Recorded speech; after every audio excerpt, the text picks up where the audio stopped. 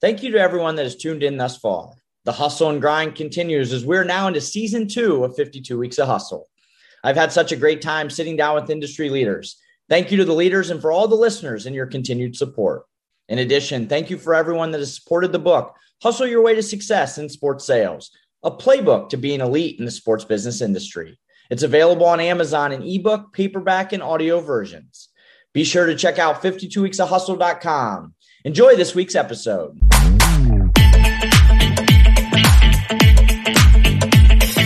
Welcome to 52 Weeks of Hustle. I'm Travis Apple, and I'll be your host of this podcast. I've been fortunate to spend my entire career in the sports sales industry, and I wanted the opportunity to give back to those individuals that want to get in this business, or for those individuals that are in this business that want to continue to excel at an elite level. For those of you who know me, hustle has always been important, hence the name. Each week, I'm going to have the opportunity to sit down with industry professionals to talk about their career growth, what it takes to be successful, and ultimately a few key takeaways for you to apply to your everyday. Without further ado, our guest this week. Many times in this business, you have to make tough decisions to leave your comfort zone and friends and family. Our next guest has left that zone several times, but has also spent the majority of his career in his hometown with 2 different franchises as he continues to lead at a high level. I'm very excited for our next guest, Joe Sciavi, Vice President of Ticket Sales and Service for the Detroit Tigers. Joe, welcome to the show. Thanks for having me, Travis. Excited to be here with you. No, excited for our conversation today. And let's start off where we introed. You were born and raised in Detroit, and you now had the opportunity to lead with both the Detroit Pistons and now your current role with the Detroit Tigers. So how exciting has that been for you and your career? It's been amazing. This industry has taken me on a great journey, and just to be back home and franchises I followed growing up. Every day when I drive in a little bit, I get a smile on my face. I remember coming to Comerica Park as a fan in high school, driving from Catholic Central here in Detroit, and now doing it again. I'm dating myself here, but 18 years later, and being in the seat I'm in, man, it's a thrill every day. Well, Joe, we're certainly going to dive into all your spots, and stop. But prior to that, what's your advice for listeners on willing to take a risk and maybe move out of the state to help your career path? Yeah, I think it was the best thing I've done in my career, Travis, to be honest. I think started in college when I left Michigan to go to Arizona State. I think just growing up, I always had an extremely supportive family. And one of my biggest fears was being comfortable. I think, when you have an opportunity to grow, take it. Anytime you possibly can, you've got to take it. And I looked at an opportunity in college where I had a chance to be comfortable and move out to Arizona and put myself out of my comfort zone, meet new people, to kind of develop a life for my own. And similarly, when I graduated, took a job in Houston, never been to Houston before, never been to Texas, heard everything's bigger out there. And I wanted to be a cowboy growing up. So I figured that might, but I think all those things, if you can keep yourself on the edge of your comfort zone and just keep pushing further, it's how you grow as a person. And so, I think those are fundamental moves in my career that helped me get to where I'm at today. And I think it's key to your point, going out of your comfort zone, be willing to take those risks, which is what you have to do in an everyday career path as well. And so was it always a dream? You kind of talked about your hometown team. Was it just a dream for you to ultimately work for 2 of your hometown favorite teams? Honestly, I never thought about it. I mean, I think when I started with the Astros, I was so excited that a Major League Baseball team offered me an opportunity to be an unpaid intern that, they became my favorite team. The minute I signed that intern agreement with the Astros, it was all Astros all the time. I had an Old English D on the back of my Explorer, and, that went away and was replaced at the time. And I was all in, and I think, everywhere I've been along the way, been all in. Now, fortunately, when I got a call from the Pistons to take a leadership role, like there's definitely a little bit of tug on the heartstrings, right? You had flashbacks to the 2004 championship team. And it was special. And when I went to Miami, and we had a chance to work together with the Marlins, again, it was all Marlins all the time, right? Like it was, you're 100% bought in, and that's the organization that your heart's with. But again, coming back here and being able to work, and kind of live in an environment where, I'll rub shoulders with people that I watched when I was 5 years old and had a jersey of at some point. And, you're carrying on a conversation. Those are those moments you kind of have to stop and take a deep breath and be like, this is really cool. It's special. I love the all-in mentality. That's exactly what everybody has to have. So great advice there. And Joe, you've certainly been in leadership now for over 8 years, but leadership started very early on in your life.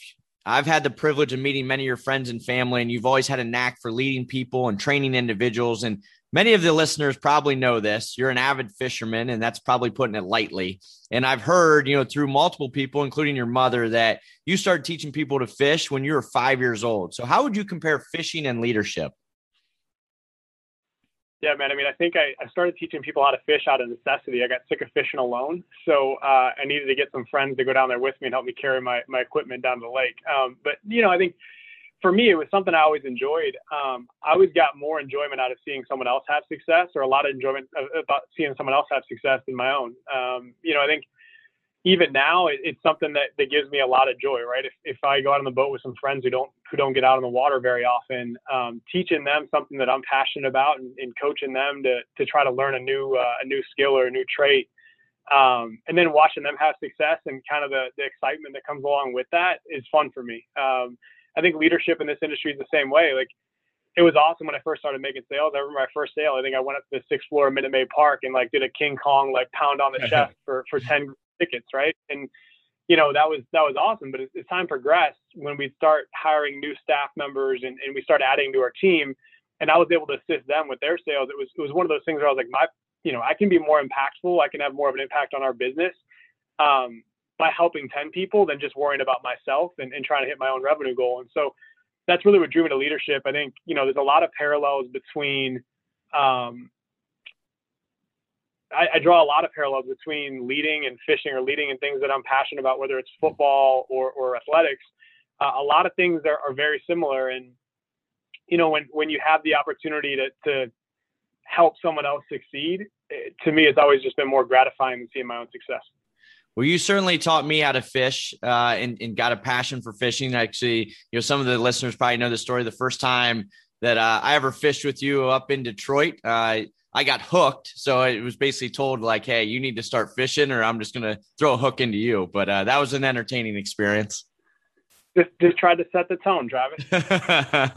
Well, the old cliche saying, Joe, is if you can't teach a person to fish, you feed them for a lifetime. And you have taken that and certainly run with it. So why has always teaching been such a big part of your life? Yeah, I mean, I think going back to, the first time I thought about a profession, what I wanted to do, I think I was in high school. And, I thought teaching was going to be my profession. I thought it was going to be my vocation. I think coaching, teaching, whether it was coaching a youth basketball team when I was at the Pistons or helping coach some youth football when I was, out in Arizona. It's always been something I've always enjoyed. And then when you get into this business, and again, you can see the impact that you can have by coaching young sellers and developing people's careers.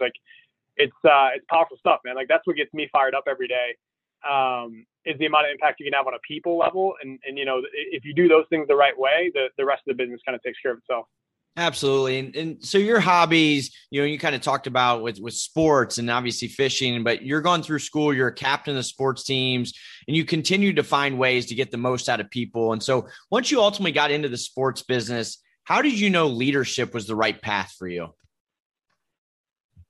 I think for me, man, a lot of people identified those traits in me before I saw them myself. I think, when I first started, I was so fixated on hitting my own revenue goals and trying to take care of my own. And, as we talked about a little bit earlier, I found some gratification in helping others achieve their goals and hit their benchmarks. But there were a couple of meetings I had with coworkers where they kind of pulled me aside and said, hey, one day you're going to be leading this department. And I just kind of remember the smile on my face. I was like, really? You think so? You think that could be an avenue? I've always tried to have some self-awareness about myself. And one of the things I take a great deal of stock in are other people's perceptions of me, right? And so when I had other people tell me hey, we think you could lead here, it almost made me feel like I had an obligation, or I had to step up and make sure I took it seriously. I think some of the things that I did as an account executive when I first started that were very, selfish, just kind of focused on my own career. I realized that other people viewed me as a leader, whether I viewed myself as a leader or not. And I had to portray that in every step I took. And so that's when I really got serious about leadership, Travis, when I realized other people started perceiving me as a leader. And I realized this is an obligation I have with my peers to the organization I work for to fill that fill that role. And Joe, you've always had a very competitive nature around you, and certainly a bit of a risk taker. We've talked about, you being able to get back into your hometown and work for two of your hometown teams. But coming out of high school, you moved all the way out west to attend Arizona State University, where you played football, received your degree in business administration and management. What made you make that decision?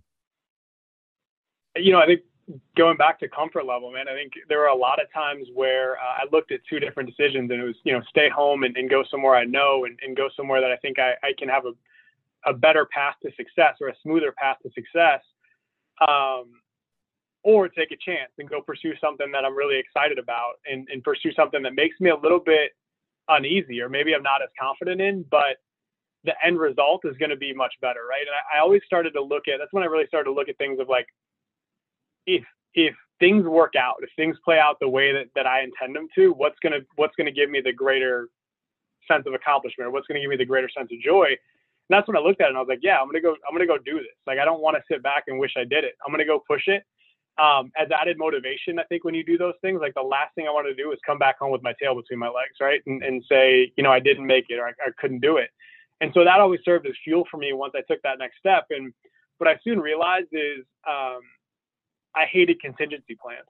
When I decided to move out to Arizona, I realized I had a contingency plan of, if it didn't work out, I could always come back home. And about after the first semester, I'm like, you know what? I'm removing that contingency plan. If I don't make contingency plans, you force yourself to have success. And that's a mentality I've had my entire life, and it's something I try to apply both personally and professionally. Is if you don't create a plan for you to settle, you're not going to settle. You're going to strive for what you truly want to do. Keep pushing yourself, and that internal motivation. And, you end up going out to Tempe, you end up graduating cum laude there at Arizona State University. And you mentioned earlier, you take your first internship and never been to Houston, join the Houston Astros. And as you think back at that experience, what was the key moment in that internship that really led you down that, hey, the sports path is what I want to take, and more specifically, the sales path is what I want to be? Yeah. So, I think when I got the first call from the Astros, I talked to a lady named Chanda Laudermilk, and she couldn't have been more helpful. I didn't really know what I was getting into, Travis. My mom had kept bugging me about getting an internship between my junior and senior year. All of her friends' kids were getting internships, and I was working at a sports camp, and it was great. I loved every minute of it. But she's like, you really should look at this seriously. So in between Monday Night Football, so in between class and going to B-Dubs to watch Monday Night Football, I flipped on Teamwork Online, applied to a few internships, and ended up getting a call back from Chanda at the Astros. And she really walked me through the whole process. Hey, we appreciate your resume and your cover letter. That's what landed me a phone call, and that's where it all started. And from there, she said, we're going to have you interview with a few different departments. So I talked to community relations, I talked to sales, and I talked to marketing. And I think, at the end of the day, all the conversations went really well. When I met with the sales department, it was 3 individuals there, and they're extremely buttoned up. They're extremely polished, energetic. I just got a good energy from them, and I'm like, I can learn from these guys. Like, I don't know anything about sales at this point in my life, but I know over the next 16 weeks, I can gain a lot from this experience. And so, talk about being at the edge of my comfort zone. Like, I felt way more comfortable going to a community relations department where I knew I was going to be, providing value or doing good in the community every day, to going into a role where it's like, if I didn't produce, I felt like I was going to let myself down. And so I went out of my comfort zone, definitely had growing pains there and learned from great leaders. But that's when I realized I wanted to go to sales. I understood the impact that I could have on an organization. I understood I was going to learn from great people. I think just mentality wise, there were a lot of things that aligned just from a positivity standpoint, an energy standpoint. I wanted to be in that environment. And it certainly proved to be a great path for you. And I guess some advice for the listeners, whether they're an intern right now or inside sales or just in general, in any position within the company, what do you feel like is great advice for the listeners as far as just dominating the day? Because ultimately you receive a full-time internship or a full-time job opportunity from the Astros. So what's your advice to those listeners, just dominating your day and dominating everything you're doing? Yeah, I think first and foremost, getting an internship and then receiving a job opportunity following that internship, or receiving a career following that internship, starts with your brand. I know it's something a lot of people touch on these days and has been brought up on many occasions, but it's extremely important. Your brand is on display every day you walk in the office and every action you take. And you've got to be proud of it, right? Your brand doesn't always have to be what everyone else wants it to be, but you have to be comfortable owning your brand and the actions that you do every day, and you need to live true to your brand, right? And so I think every day I came in with a positive attitude first and foremost. I'm a big attitude person. I think, when you come in every day with a smile on your face and people are happy to see you, that's a great start, right? Secondly, I think just coming in with an attitude of I'm going to do whatever's asked of me. I think the first 2 of the first 4 weeks with my internship with the Astros, I spent in the mailroom, and I was, this is back before we had electronic invoices. I know I'm dating myself again, but I was literally stuffing 5, 6, 7,000 invoices, and I don't think I found the envelope sealer, so I licked a lot of envelopes. That's what I was gonna say. Were you smart enough to get that envelope sealer, or was it all licking old school? That explains the 5th year at Arizona State, Travis. I didn't find it. But I just remember going down there the first day, and some of the folks I was down there with, and there's always mixed attitudes about doing something like that, right? You're in college, you feel like you're ready for a career. And I just remember kind of having the conversation with myself of, think about this in a positive way. This is where the organization can view me making the biggest impact, and I'm going to do it. And I'm going to do it with a smile on my face. We're going to get it done quickly. I wanted to understand what the objectives were to get those things mailed out, and I wanted to beat it. I wanted to get it done a half a day earlier or a day earlier or whatever the case may be. And so I think it's finding a lot of things that, they may not be the most attractive thing to do, but if you can do it with a smile on your face and you can do it in a timely manner and deliver for somebody, you're going to become reliable for that person. You're going to become a rock in that organization. You're going to be someone they want around. And I think that's where, wasn't always the smartest person in the room. And, a lot of people work hard, but I think if you can get a job done and people want to be around you, they want to work with you, and they understand that, you'll own your own objectives, you'll own their objectives. And I think that's a big win for you. And I think that's why you've had such a great career in leadership, and so many people have looked up for you, and you've been a mentor for so many, is because not only do you have a smile on your face every day, but you're always willing to roll up your sleeves no matter what. Even now, I'm sure there's times you've been in the mailroom stuffing envelopes. And I think that's a great advice for all the leaders out there. People want to be in leadership, be willing to roll up your sleeves. And you've done a tremendous job of that with your career. So, Joe, going back to Houston, you dominate your internship, you make a brand for yourself, you make a name for yourself, you receive a full-time offer, you start out in inside sales, quickly move up to group sales, ultimately became a senior group sales AE and team lead. So 3.5 years in Houston, certainly, that was prior to the team having success. So what helped separate yourself from a sales role from the rest of the competition? Yeah, I think, I had some great leaders over my time in Houston, Travis. Started out working for Bill Gorin, who, as a leader, I took a lot of things from Bill. He's the first leader I had in the industry. And I think, taking something away from him where he always had a calm disposition, no matter what the challenge was in front of us. And I learned a lot of positivity and a lot of just general leadership traits from the way he handled adversity or the way he dealt with, us going on a 15-game losing streak or whatever the case may be, right? It was never an excuse. We had to perform. And so I credit a lot to Bill. Jason Howard was another leader that came into Houston, PJ Keene, Dwayne Herring. A lot of guys taught me things throughout my time there. And I think, as simple as it sounds, most leaders in this business want to give back.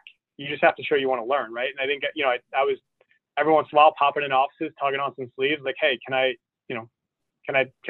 get a little bit of a preview of this? Can you give me a heads up? What's going on here? I'd love to learn more. And I found that, the more I invested in my career, the more the leaders, the folks that I had to look up to in the office were willing to invest in me. So I feel very fortunate to have some great leaders in the business.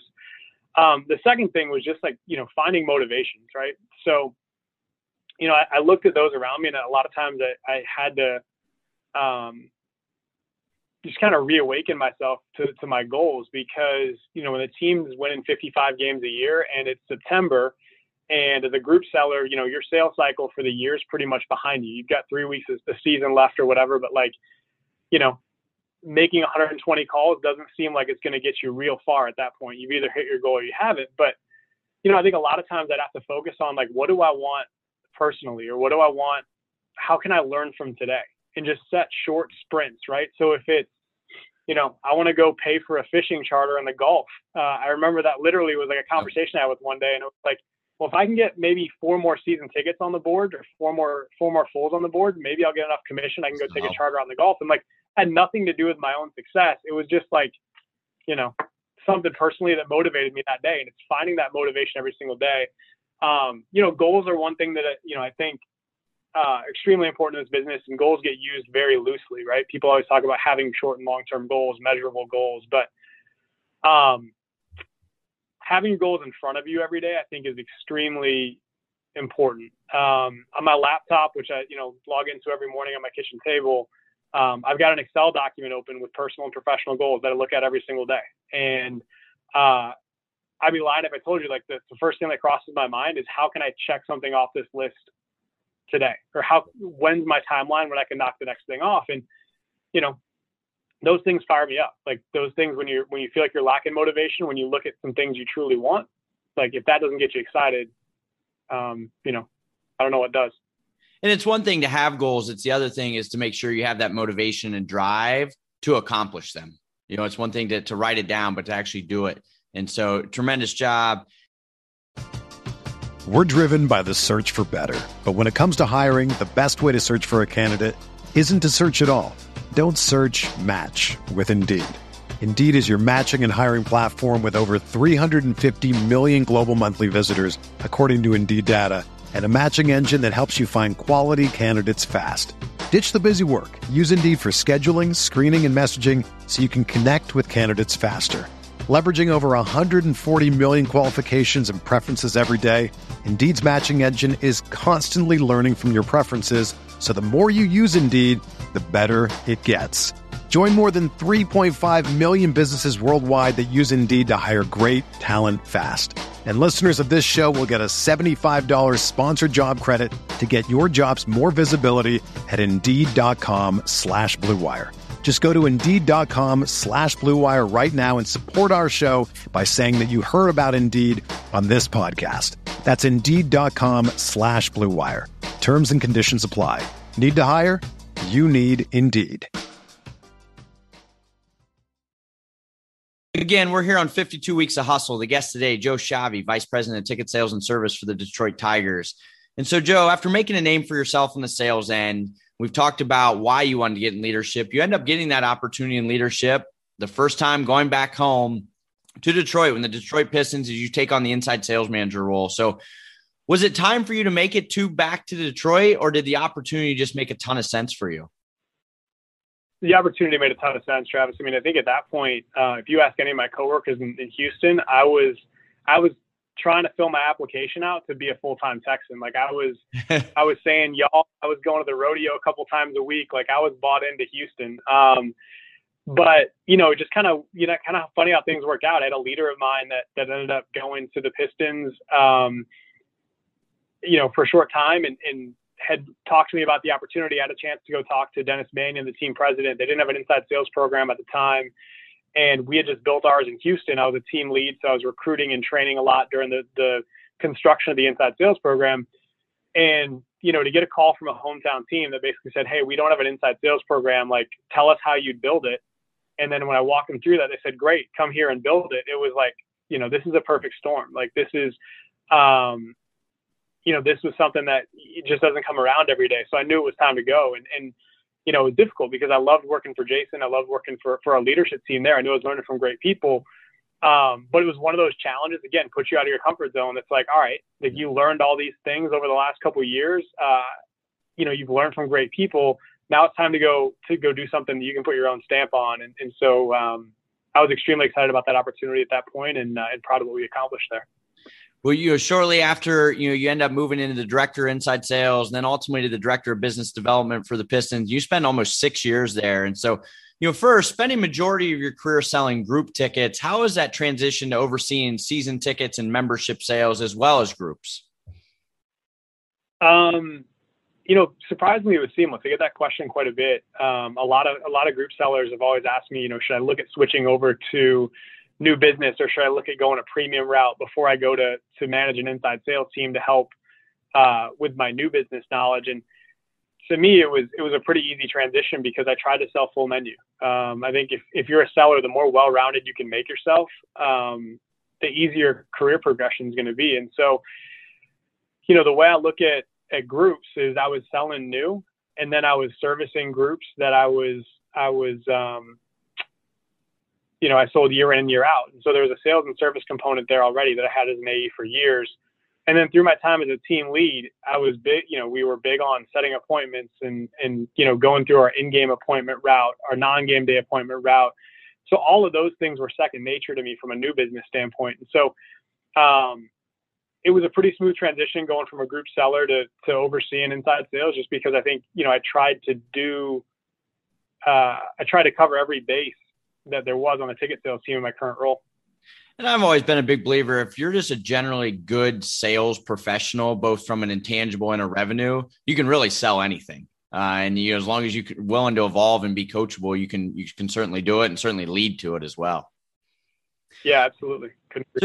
So during your time with the Pistons, the team ends up moving in from Auburn Hills and the Palace to a new arena in downtown with the opening of Little Caesars Arena. And we obviously spent a lot of time together during that time as with Team Bo. And you talk about work ethic and hustle. You and the team were consistently hosting at least 2 prospecting events at the Preview Center each week. So at first, how many total events did you have in that short amount of time? Yeah, so we had 94 events in 9 months, roughly 9 months. 94. It was a good run, man. We, Alan Jabera, who's now on our staff here in Detroit, he and I talk about it often. And that was some of the most fun I think we've ever had. I think 94 events sounds daunting after a 41 game NBA season, but I think when things were just firing at a high level, when you're hosting sales events and you're producing $50,000, $60,000, $70,000 on a Wednesday night, and clients are excited, right? Like, yep. I'm not even making this about revenue generation, but you're hosting 50 appointments and clients are ecstatic and the sales team's ecstatic and there's a great buzz. Like, that's like game day for us. And so we were able to create 94 special, they weren't always easy, but they were special experiences for guests and for our sales team and for our organization as a whole that helped us get into LCA. I'm sure some of the listeners are thinking, holy cow, 94 events and certainly a lot of hours, very little free time. So why do you feel like that hard work and effort ultimately paid off and really in general always pays off? Yeah, I mean, I think, it's impossible. Some of the best advice I ever got was it's impossible to ever be the smartest person in a room. Like, I don't think I ever want to consider myself the smartest person in the room. I think, you've got to work hard. Like, you've got to be able to say where we may have deficiencies in our strategy or where we may face uncertain circumstances or uncertain challenges, we've got to be able to work and have the work ethic to overcome those challenges. Right. So the way I kind of looked at this was we had 9 months roughly from the time we announced we were going to LCA to the first preseason game, or till the building opened, I should say. It was around Thanksgiving time, the year prior to, and then that next NBA season we were at LCA. And so, are we going to fully bake a sales campaign that most teams have for 3 years in the turnaround time that we have? Probably not. Like, I think we consulted, a lot of the folks with the NBA league office, including yourself, on the move.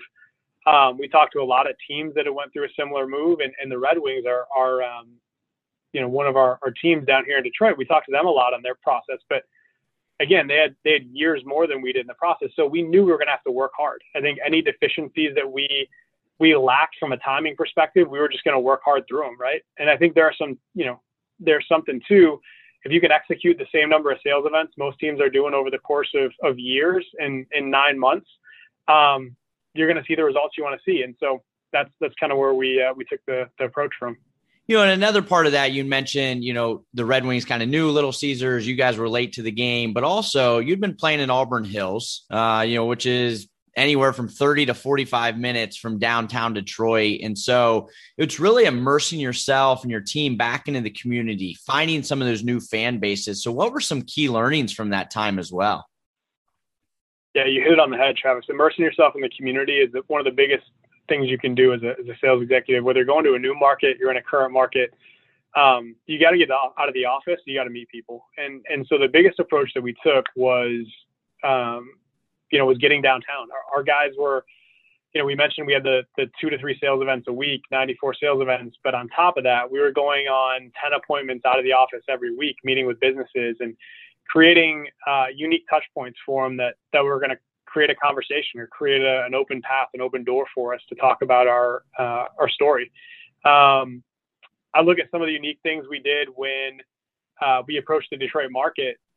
We held several B2B events where we brought a Pistons legend down to sign autographs, and we had a kind of a champagne brunch, if you will, or a high-end brunch to get in front of business leaders. And basically, you just need any opportunity to tell your story in that scenario, right? And so there's some advantages to being new in a market. You're the new guy in town, so everyone wants to know about you. Everyone wants to lean in and learn a little bit more about what's going on. We took advantage of that. I think every meeting that I've ever had when we started moving downtown, it was, hey, hear our new story. Like, we understand we're the new guy on the block. Let me tell you what's going on. Similarly, I go back, I learned a lot of that from my days in Houston. When I started selling, I realized getting on the phone and just going through my role here with the Astros is I learned to add to my benefit statement. I'm brand new in town. I just moved here from Arizona. And before I knew it, I had clients who were inviting me over to family barbecues. And, that would lead on a one-off, group sale to a scout. All those things, the more you can put yourself out there in the community, the more you can get people to lean in and listen to your story, the better you're going to be. That was critical to our success when I was with the Pistons, and it's something we're trying to do again here with the Tigers. And you think back again, 94 events in those 9 months, a lot of late nights, a lot of hours coming off a basketball season. And you think about that now, and I'm sure a lot of listeners are like, wow, I would get burnt out. And so you and your team crushed it. You're in the top rankings of a lot of the league standings in many of the categories. And so, I guess more from a leadership end, because one thing I was pleasantly surprised every time I would come to town is the people were still motivated, right? It wasn't like they were burnt out. So how did you and the leadership team look at that and say, okay, hey, we need to produce a lot of revenue. We probably need to work 40 hours a day. But you still kept the staff motivated and driving to that one goal and one mentality. Yeah, I think, culture is a big piece of that. And culture is another word similar to work ethic that I think gets thrown around quite a bit without a lot of context. And so, I looked at the culture we had at that point. It starts with people. We had great people on that team. I think if you look at some of the sellers on that team, a lot of them are in leadership roles now across the sports industry.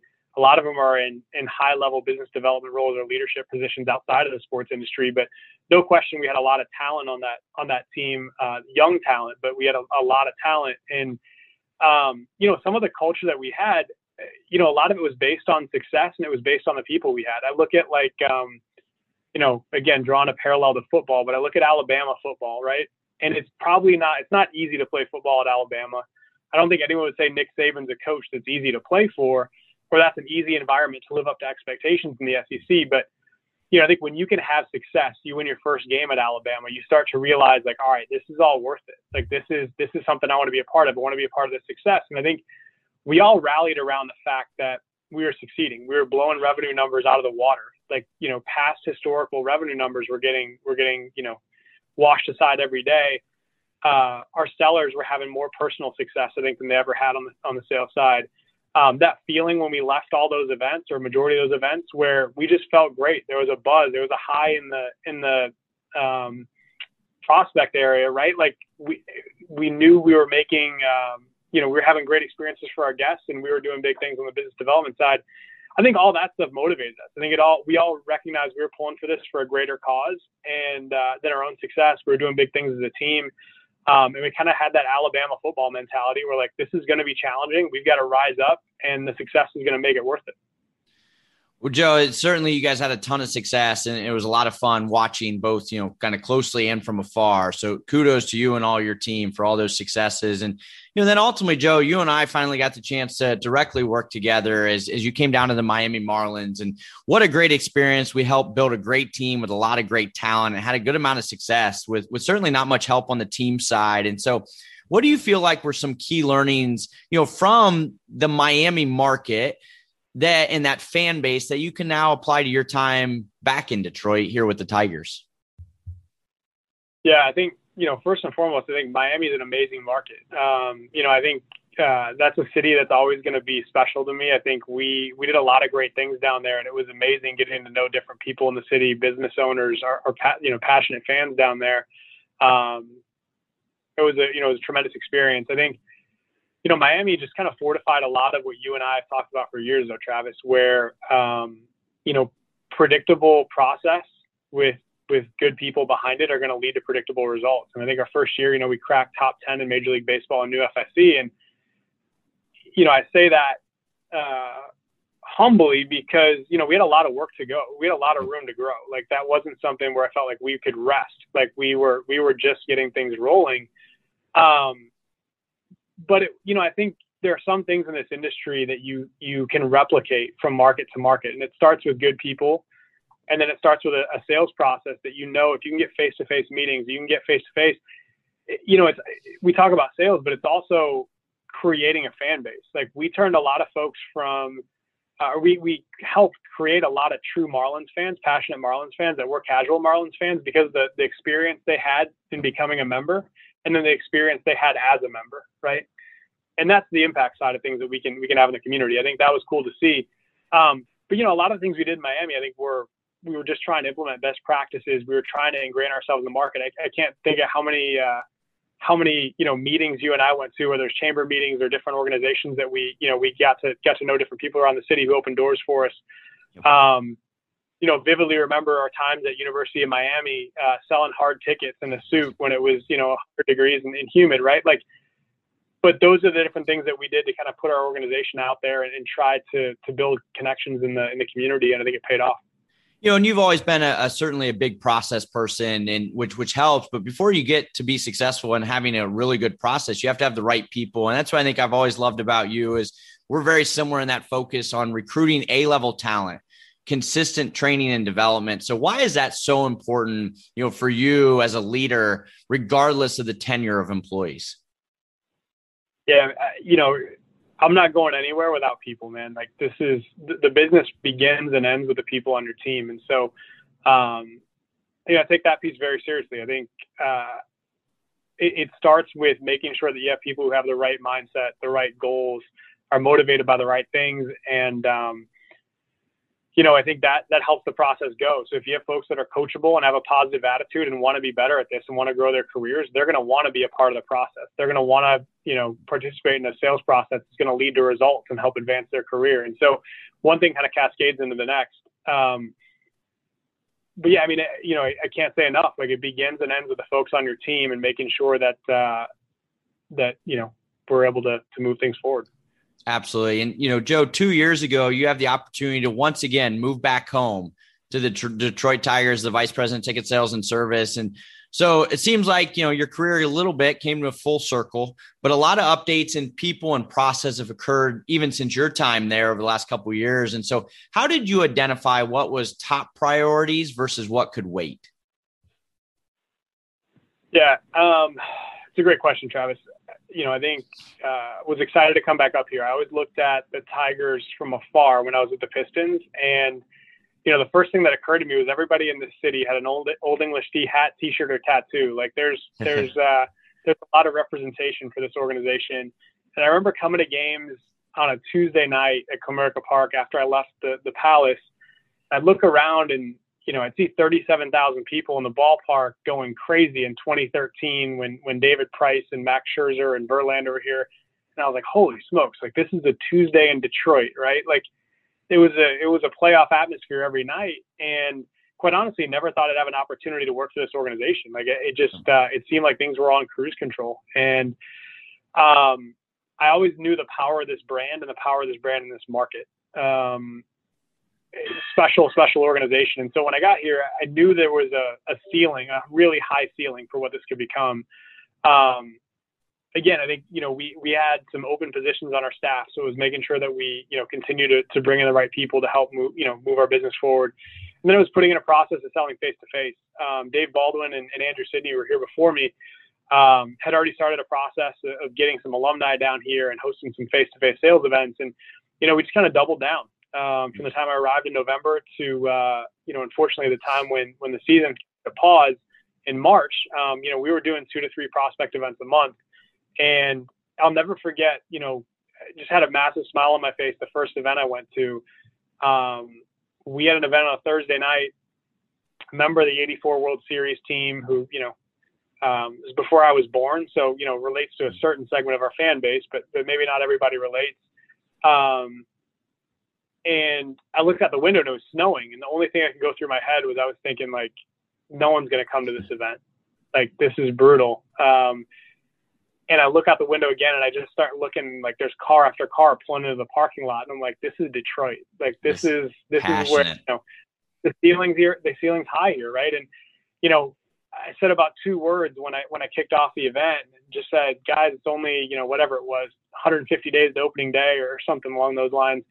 And just like the noise, the roar that came from the people sitting down, it's like, all right, like here we go. This is amazing. So,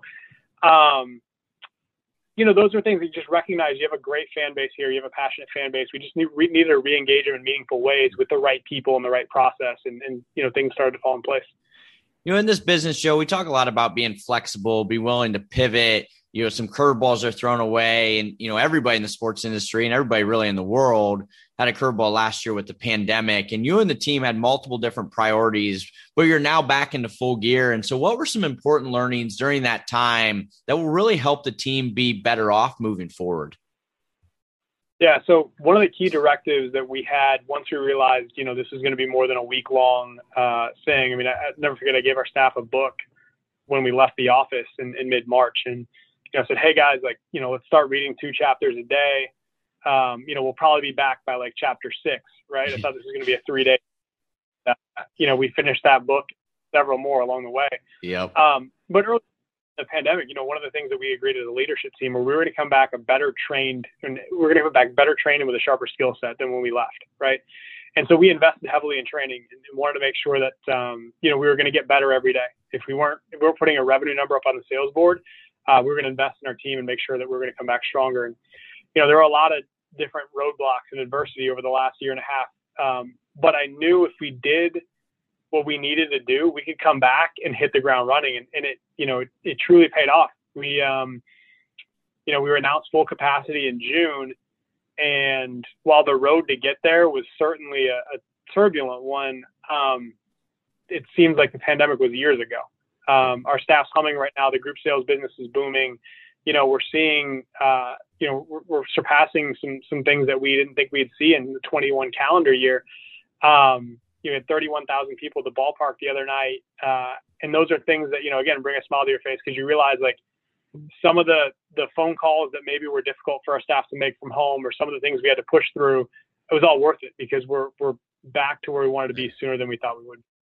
Well, I'm certainly looking forward to you and the rest of the team continuing to grow and build something special there in Detroit. And Joe, you've had a great career thus far, and I feel like it's only getting started. As you look back, what's been your best memory to date?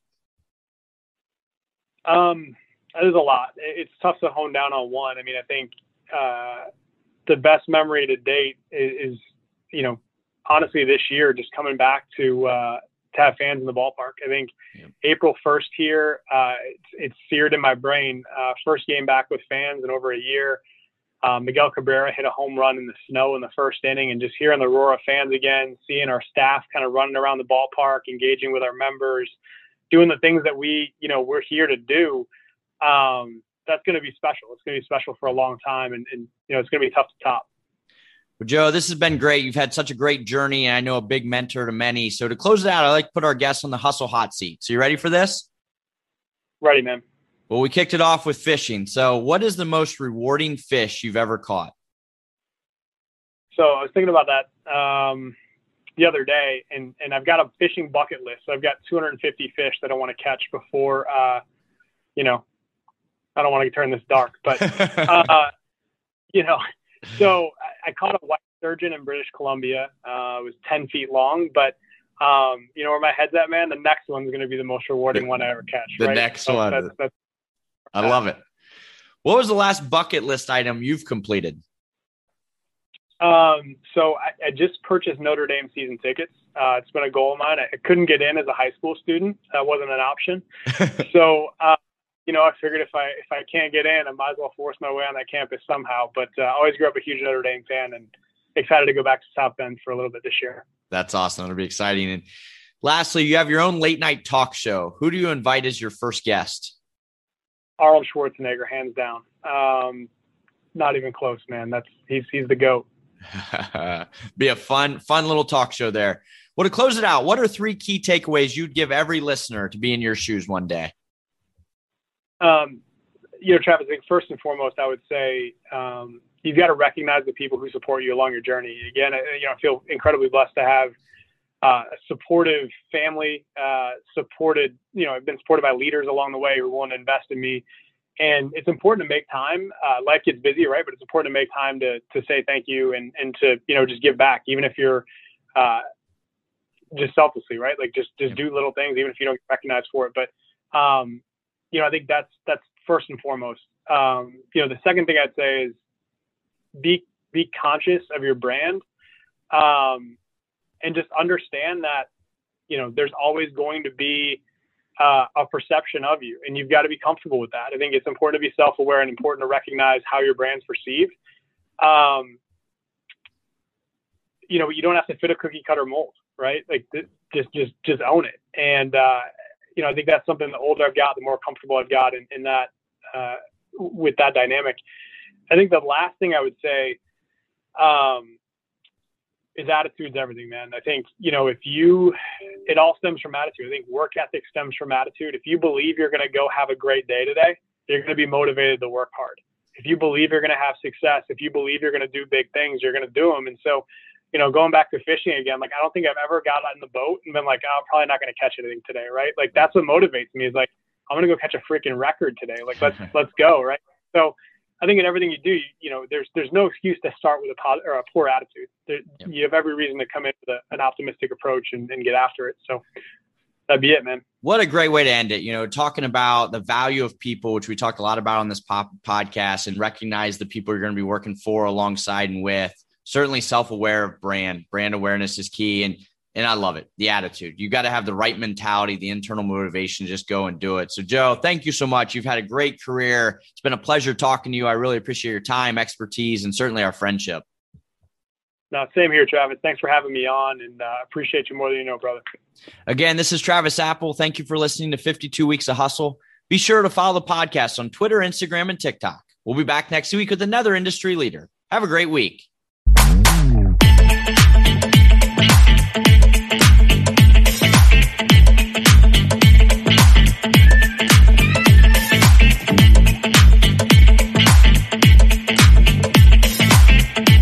Everyone is talking about magnesium. It's all you hear about. But why? What do we know about magnesium? Well, magnesium is the #1 mineral that 75% of Americans are deficient in. If you are a woman over 35, magnesium will help you rediscover balance, energy, and vitality. Magnesium supports more than 300 enzymatic reactions in your body, including those involved in hormonal balance. From functional medicine doctors to mental well-being and female hormone experts, we all know that magnesium is the one mineral to improve all aspects of well-being and health. But which one? Magnesium Breakthrough from Bioptimizers, the trusted choice recommended by leading experts with 7 best-absorbed forms of magnesium to ensure your body receives the support it needs for overall well-being. Go to bioptimizers.com/balance today and use code BALANCE10 for 10% off. Support your journey to wellness at bioptimizers.com/balance. Magnesium Breakthrough from Bioptimizers, your foundation to optimal health and vitality.